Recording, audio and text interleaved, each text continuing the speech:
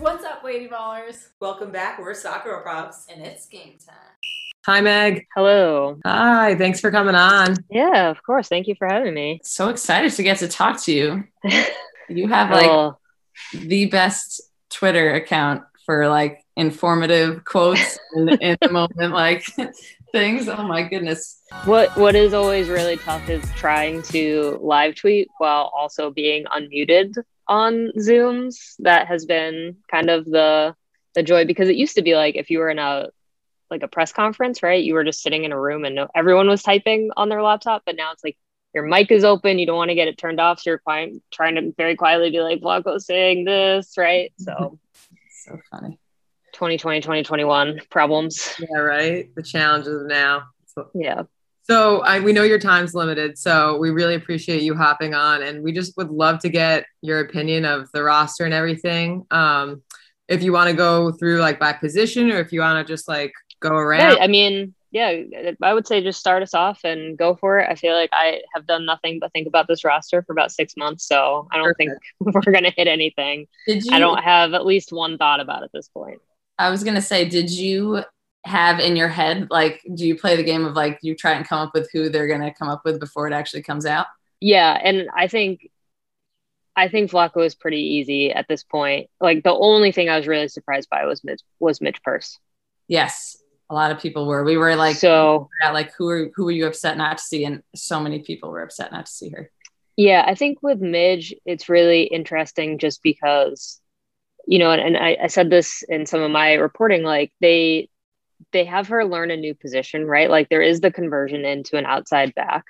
But then in the summer series, right, which is kind of like this last look of like, we want to evaluate players. It's not necessarily the only data point that's going to be considered, but that experiment of the first half against Jamaica as a forward, and then the second half as an outside back, I just kept thinking like, that is such a specific experiment, right? Like that is really a test of, can she play multiple roles, potentially even in the same game, right? Like what is her movement like? What happens with the rest of the team also, if she makes that shift? Like it clearly was a very specific experiment. And there was both positive and critical feedback after that match for her. But the critical feedback was really applied to everyone of just like, everyone's finishing right now is in a very weird space, right? Like this team should be capable of scoring a lot more goals than what they're actually scoring. And so the critical feedback was just like, she needs to be more patient, but that's everyone right now, right? Yeah. And so after that, I was kind of like, why would you do that if it's not gonna, like, if that's not data that's specifically being used for evaluation and potentially Olympic play? And then, so to see the final roster, I was kind of like, all right, interesting. But I think Midge has been put in a very difficult position of trying to be good at two positions. Mm-hmm. And that's a tall thing to ask of a player. It's a very tall ask. It could be planting an early seed for developing her into that role, I guess, because that's a lot to ask of a player. And I felt like the roster that was chosen was much more of like a retro roster than I was expecting it to be. I thought, there would be some young names that surprisingly took some places of some of the people that I loved watching in the last ones. But it seems a lot more like not the old school team, but like really a close repeat of what we had. Right. I mean, Kristie Mewis is the only player not on the 2019 World Cup roster to make the Olympic roster. There also, though, I think there was more rotation in 2016 following the 2015 World Cup, but that was because a lot of players retired, right? Which is not necessarily where those retirements come. As we know, like we tend to work in 4-year cycles. Yeah. And the Olympics is always that close follow-up to the World Cup, and you just kind of maintain, right? Yeah. And the year delay both allowed all of these players like Alex Morgan, Carly Lloyd, Megan Rapinoe to get time off and to come back and still have the fight for the spots. But at the same time, you also have Catarina Macario being given her FIFA eligibility to play for the U.S., right? You have Midge Purse making a case for this roster. You have a couple goalkeepers coming up potentially, right? Like, so everybody's now kind of ready at the same time. But fundamentally, I think what we've always seen with the U.S. women's national team is that the Olympic roster is just kind of a continuation because there has never been a need for turnover. So the question gets asked for the first time ever, really, like, do you kind of ignore the cycle and start making these changes and start thinking about, like, do we actually treat this as a development opportunity ahead of 2023 and say some of these players, you know, might not necessarily have lost a step, but, you know, a lot of discussion yesterday was about, like, who's ready right now. And the answer that they came to was the roster basically that we had in 2019 is still ready, is still has this big game experience, which I think it's hard to quantify that, but that's going to be a major factor, especially for someone's head coach's first major tournament experience. Like, you look at Carly Lloyd and you're like, okay, well, we know what you can do, right? So I think that also even benefited players, though, lower down on this 18-player roster, because I think a lot of us were looking at pretty much the final midfield spot. You know what 4 of them are going to be, even with Julia Ertz. You know what 4 of them are going to be. It's who's getting number 5, and that comes down to Macario or Kristie Mewis. And so then the question became, do you treat it as that development opportunity, or do you add someone to this roster who's going to help you win right now? And I think we got the answer, which is Kristie Mewis is going to help you win a game right now. Yes, you actually posted a quote from that you asked Vlatko about him, and he was like, she's come so far and was coming off a wonderful NWSL career for the last season and a half before she was hurt. And that in these moments in the last times that he's given her opportunities, she's proven that right now she's very crucial, right? And she is, it doesn't matter if she's getting 5 minutes or if she's getting a start, right? Every time that she's getting that opportunity, like, first she earns the opportunity through NWSL play, him coming back and saying, like, no, Kristie Mewis is performing for Houston, right? So let's get her back in. Let's look at the mix. There are so many factors that players are being judged on, and part of it is performance. Part of it is, one of the new words that we've heard a lot of is durability, thanks to the format of the Olympic tournament. But Kristie Mewis, I think Steph Young said this in our article yesterday, like, she's playing without fear right now. You know, this is kind of the chance for her. This is the roster that she's going to make, I think. And so Kristie Mewis is, I think, the pressure. I don't think I would want to be Kristie Mewis waiting for that roster to actually be named, right? I think it was probably a very stressful process, but at the same time, I think she's also playing with the freedom of, I'm not someone coming up and I've got all this. Catarina Macario has already gotten the kind of generational talent thing put around her, and that's a lot of pressure. And I think she's handling it very well. I've spoken to her a few times. I think she's got a really good head on her shoulders. I'm so impressed by her. She's tearing it up in France, but she's also going to get so many chances. And I think this team is going to be built with her in mind, looking at 2023. But again, for Mewis, like, this is the chance. Yeah. And there's something freeing to that. And then there's also probably something that is awful to that. But I'm actually, like, that's the comeback story that I'm really was just so happy to see, because that is, like, first off, really unheard of for someone to be a U.S. Women's National Team player so many years ago. Right. Kind of trickled off and lost that. And then you couple in a major injury with it. And to be able to come back, like, I had always felt like, oh, Sammy replaced Kristie. And I was like, that's so sad. That must be so frustrating. But to see them both on this roster is like a feel good. Yeah. Everyone says they want that to be a movie. I would love that. Oh, absolutely. And I think, you know, as someone who watched Kristie Mewis play at BC, right, and then come up through NWSL, but, you know, she's spoken a lot about the injury forced her to make the decision of, like, am I going to come back and just kind of do this to do it? Or am I going to come back and actually truly put in the work to potentially make the national team again, to be the player for my NWSL club? And, you know, like, the switch got flipped for her. And I think to see her earn her way back on, I keep saying it, like, I just don't think we can talk enough about Kristie Mewis and kind of the overall journey of her soccer career, because it is unlike really anything else that we have seen, especially for the national team. I love it. Do you think that Vlatko, unlike in the past, is he someone that looked more at league play than other coaches have? I think he comes from NWSL, right? So I think he also has a better sense of a lot of these players in terms of like what maybe works for national team versus club play. Mm-hmm. So I think that there has been some reaction where, for Kristie, right, his answer to me was like, she is a product of NWSL. And then I think there is some frustration of like, well, if NWSL form is going to count, then why isn't it counting for other players potentially? But I think that, it's one of like 8 things, right, that is being accounted for at any given time. But I do think that NWSL, he watches everything.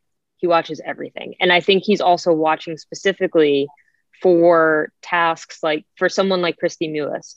What are her off the ball runs like? How is she occupying space? Is she freeing up other players? Because it's how she is playing in NWSL that could potentially fit into the U.S. national team system. Mm-hmm. So I think form counts, but I think it counts in a very specific way that is also maybe hard for us to judge for ourselves. It's not just like, are you scoring goals in the NWSL right now? That is important, but it's what have I specifically told players that I want to see out of them? And are they executing that at national team camps and games? And are they executing that in NWSL games? And we don't know what those asks might be. Yeah. Mm-hmm. That's so true. But he's watching. I like that he came from NWSL because that it does feel more connected to the league. Sometimes I've always just been like, I wouldn't even associate who was playing great in the league with who was chosen because there was such dissociation between the two things, but it's nice to kind of see it. Yeah. I don't think we're at like full, the approach to the women's national team and something like the men's national team is so different, right? Like, and I think that's where some of this tension comes from is that because the women's national team still really does, like they spend so much time together, right? Like you are not really basing this off of who's in form, right? Like you're actually building this as a team as opposed to the men's national team where it is like, okay, who's playing well? And you're trying to pick and say like, okay, how do we build the team out of all of these pieces? Whereas with the women, it's really, we do have a team and maybe do we pick another piece from the NWSL where their form is good and could potentially work in the system, but you're coming at it from 2 very different directions.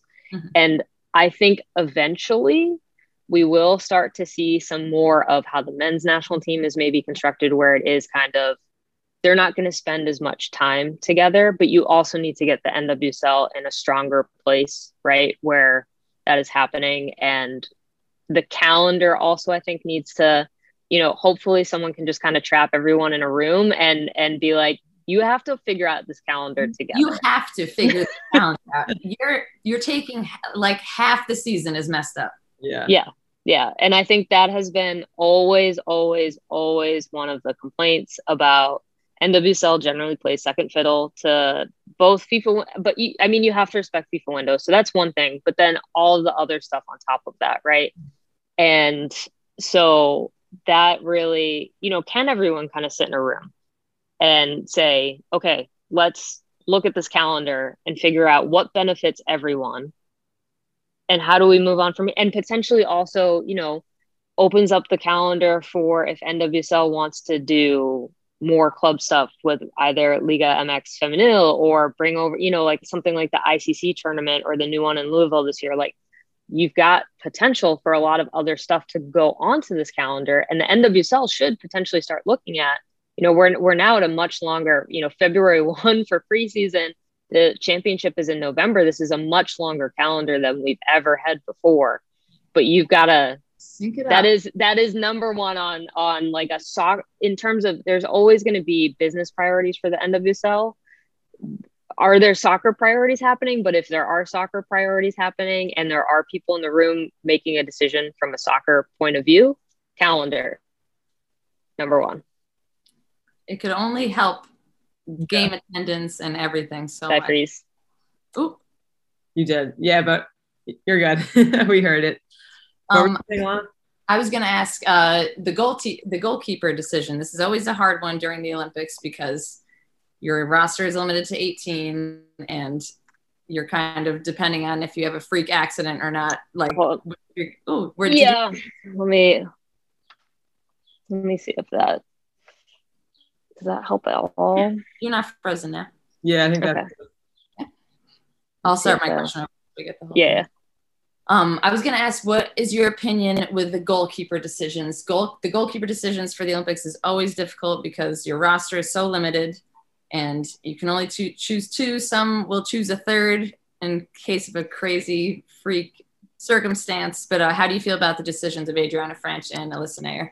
Yeah, I mean, I think French is absolutely the right call. Naeher still seems pretty locked in as this number one, but I think French as number two, as soon as she got called back in for summer series, right? She had been kind of like out of the loop for a while coming back from injury. But again, if you want to talk about NWSL form being a factor here, I think French has really shown through NWSL play, like, okay, we got to get her back in. We've got to give her a look. She's the only goalkeeper who isn't Alyssa Naeher getting minutes in summer series. So I think that one was the one where we could actually like read into that decision and be like, it's going to be French. Mm-hmm. It's going to be French. I think Jane Campbell has definitely been in the mix, but I think, you know, picking her as an alternate, I understand that logic. I know that there has been a lot of discussion about Ashlyn Harris, who has also been in very good form for Orlando Pride, but this is where I think it's just tough in terms of, you know, Ashlyn Harris is not going to be the number one goalkeeper for the U.S. national team at this point, which is really, I mean, it just speaks again to the depth, right? And the fact that the national team has also never really figured out a way to kind of pass the torch in an effective fashion, right? Like she's always just kind of been sitting behind someone else this entire career for her. But at this point, I think you also have to realize like she's not going to be in the mix for 2023. And you've got to figure out, okay, who is potentially, is Alyssa Naeher still the number one starting goalkeeper for the US in the 2023 World Cup? If not, is it Franch? Mm-hmm. And then Campbell, I think, is potentially in the mix for that as well. So in terms of like who you're looking at there, that's one of the few areas where I think development does actually still kind of play a role. I've always felt like there's like everyone is still waiting on like who will be the next Hope Solo for the U.S. women's national team. Like that has been, and it's been such a weird feeling because I feel like no one's gotten to fully take that role on yet because there has been a lot of change. I mean, Alyssa Naeher has been now the most consistent one, but for a while there was like this uncertainty where every game I was like, I don't know who's going to be the one that's it's crazy. It's got to be keeping them on edge and on their toes 24/7. Yeah. And I think for me, the thing that I'm looking at too is we've already, you know, Franch and Campbell are both slightly older already, right? So is there someone coming up, like maybe a Casey Murphy, potentially someone else who is in that 20, 21, 22 years old, where you start grooming them now in a way that this team has never done that, right? Never. Where you're actually trying to get in on the ground floor, get them significant minutes, get them in big game environments, and then potentially have your number one goalkeeper for another huge run of time. But that has not really been, once Hope got in, right? Like that whole kind of strategy, it just has never done well in this national team of figuring out, like, is there someone younger in the pool where we start thinking it's not just backup minutes or, you know, I did an analysis of goalkeeper minutes, I want to say like a year ago, and it was just for everyone not Naeher, extremely grim. And it's just like, what happens after Naeher? Yeah. What are we doing? What will our fate be if that had to happen? Yeah. Is there anyone else that you wished had made the roster besides Macario, or is there anyone that you thought would have slipped in there? Yeah, I think, you know, Purse and Macario were really up there. Lynn Williams, I think, was also, I felt like a very long lock for like a very long time because she was getting so many minutes. She works really well within the system that Vlatko Andonovski wants to play. Like, I know that there are a lot of discussions about her finishing, but in terms of how she works in the press, her defensive work from the top, right? Like, that's exactly what she brings from the North Carolina Courage. And I think this is another player where you look at NWSL form and you look at what she does for the club. It's kind of like, this works, right? Like it does translate. And then she makes alternate. But I also think for me, like that's the direct question of like, do you risk it on Tobin Heath, that final roster spot for the forwards, or do you put Lynn Williams in, who is the safer pick, in my opinion, right? And we know in terms of if you're trying to like do a game-changing substitution for me, like that's kind of where you're looking at them both in the same way. Yep. And I think Tobin Heath is like a purely offensive game-changing sub, and Lynn Williams would be kind of both sides of the ball, but potentially more defensive from the top line up.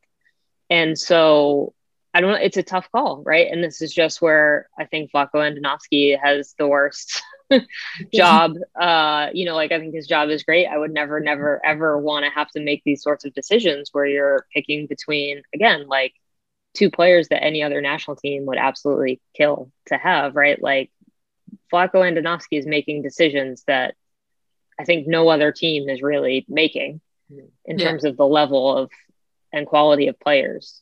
But Lynn Williams, I think, was kind of a surprise for me just because I think we saw with Tobin Heath out injured what she was adding to the team, especially in terms of the press, which is a system that they do really like to put into effect. And that was really why I was very sure that Lynn was actually probably in a pretty good spot. But then we've seen over the past couple of games that top line of Rapinoe, Morgan press right at the moment. Yeah.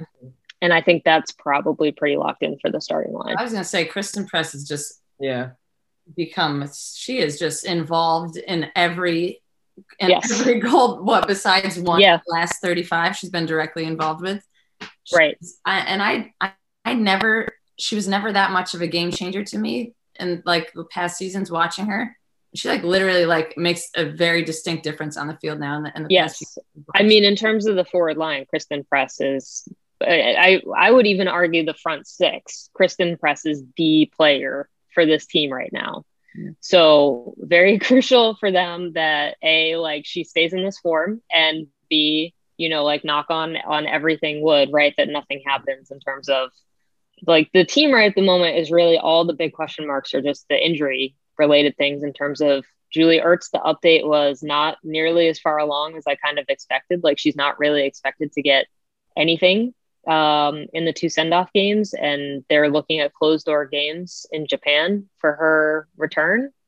And then Tobin Heath is kind of a question mark in terms of, how much she'll get. So yeah, it is going to be, those are the two risks of, does that decision pay off? And, we've seen that same risk being taken in 2016 by the national team with Megan Rapinoe, who is not quite back in time. So that's kind of, we're not going to know until August if it all works out, they succeed despite it, or we're going to get another very instructive exit from the Olympics. But again, 2016 is directly tied into a 2019 World Cup win. So when do they have until to change the alternates? Is there like a certain... So the alternates are locked. So now it's basically if they make any changes to the 18-player roster, it has to come from the alternates. There is also this potential, Netherlands and I think a couple other countries are petitioning FIFA and the IOC to have the alternates just become full members of the roster. And I would expect the US has not really, they're just kind of like, we're watching it publicly. I would bet anything behind the scenes, there probably is also some discussion that's happening. They did, I think Vlatko confirmed that they have spoken to the Netherlands about this request. So I think, it has to happen soon if it's going to happen. But that is also, it can happen at any point too. So it is at least knowing, okay, there are 4 other players. I think, honestly, we're probably going to see more alternates use in this Olympics than we've ever seen in any other Olympics, just because of the nature of this. And, COVID tests could play a role here. Injuries could play a role here. Players are super overused right now too, right? Like this has been the struggle of every major international tournament. I mean, England in Euros right now, it's like, who's got a working hamstring left, right? So, yeah. Really quick to touch on the defenders too. Is there anyone in the 6 that were chosen for the defenders that you're really happy to see or that you were surprised to see?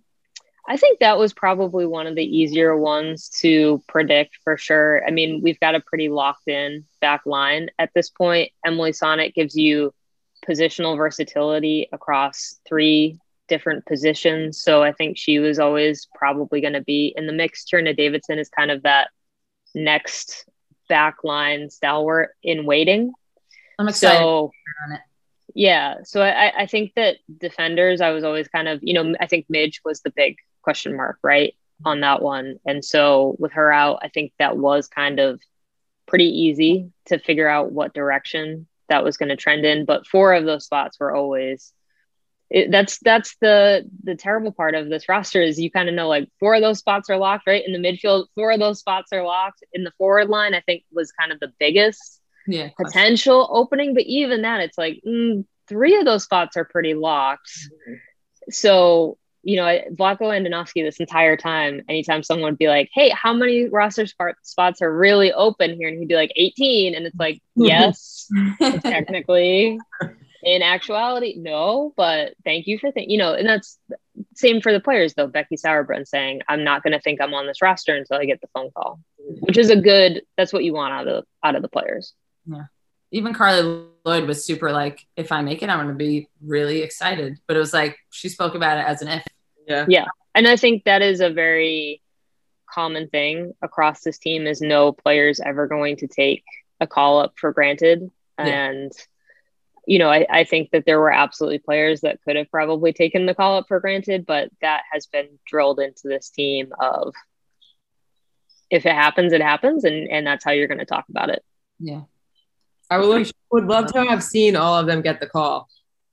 Yeah. I mean, I really enjoyed the video of Kaylin Sheridan, right? Yes. Getting the call for Canada and her teammates from Gotham FC just trying to quietly lose it while she is still on the phone with Bev Priestman and she's like, please calm down. When I watched her on that phone call, I was like, this sounds like when I was talking to my principal in middle school, like she tell like the small talk of just like, I've got to get through this small talk.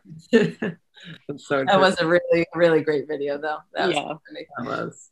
Well, thank you so much, Meg, for coming on. This was awesome. I kind of want to like watch every game with you over the Olympics because you're so knowledgeable. Like it's fantastic. Can all wake up at 4 a.m. together. It's going to be amazing in terms of time difference is going to be absolutely brutal. So not as bad as Russia, or maybe will it be worse than when it was in Russia? Because I mean, I got very used to. I think when in the 2018 Winter Olympics, I'm a very big like USA women's hockey fan, and those games were all starting at like 3:30 in the morning. So it was a real impossible.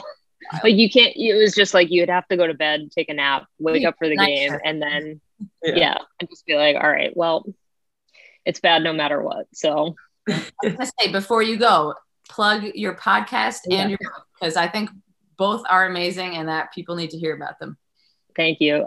So I host a podcast at The Athletic called Full Time with Meg Linehan. I'm also very happy because we now have a second full-time women's soccer writer at The Athletic, Steph Young, who has been living the roster with me. So if you want to see the before and after of when it was dropped, we have both episodes up.